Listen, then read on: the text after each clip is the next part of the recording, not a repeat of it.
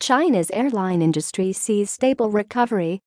China's transportation volume recovered quarter by quarter, and in the second quarter, passenger trips on domestic flights returned to the pre-epidemic level.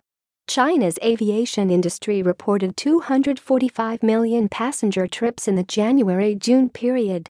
The air cargo volume rose 24.6% year-on-year to 3.743 million tons during the period.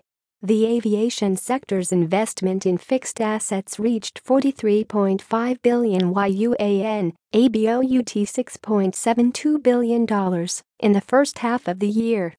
According to the latest data released today by Civil Aviation Administration of China, Chinese civil aviation sector gradually recovered from the impact of COVID-19 in the first half of 2021. The country's aviation regulators' data shows that China's aviation industry reported 245 million passenger trips in the January-June period, up 66.4% year-on-year, the equivalent to 76.2% of the volume during the same period of 2019.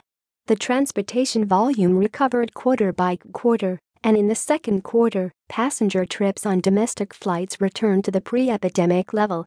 The air cargo volume rose 24.6% year-on-year to 3.743 million tons during the period, up 6.4% compared with the same period of 2019.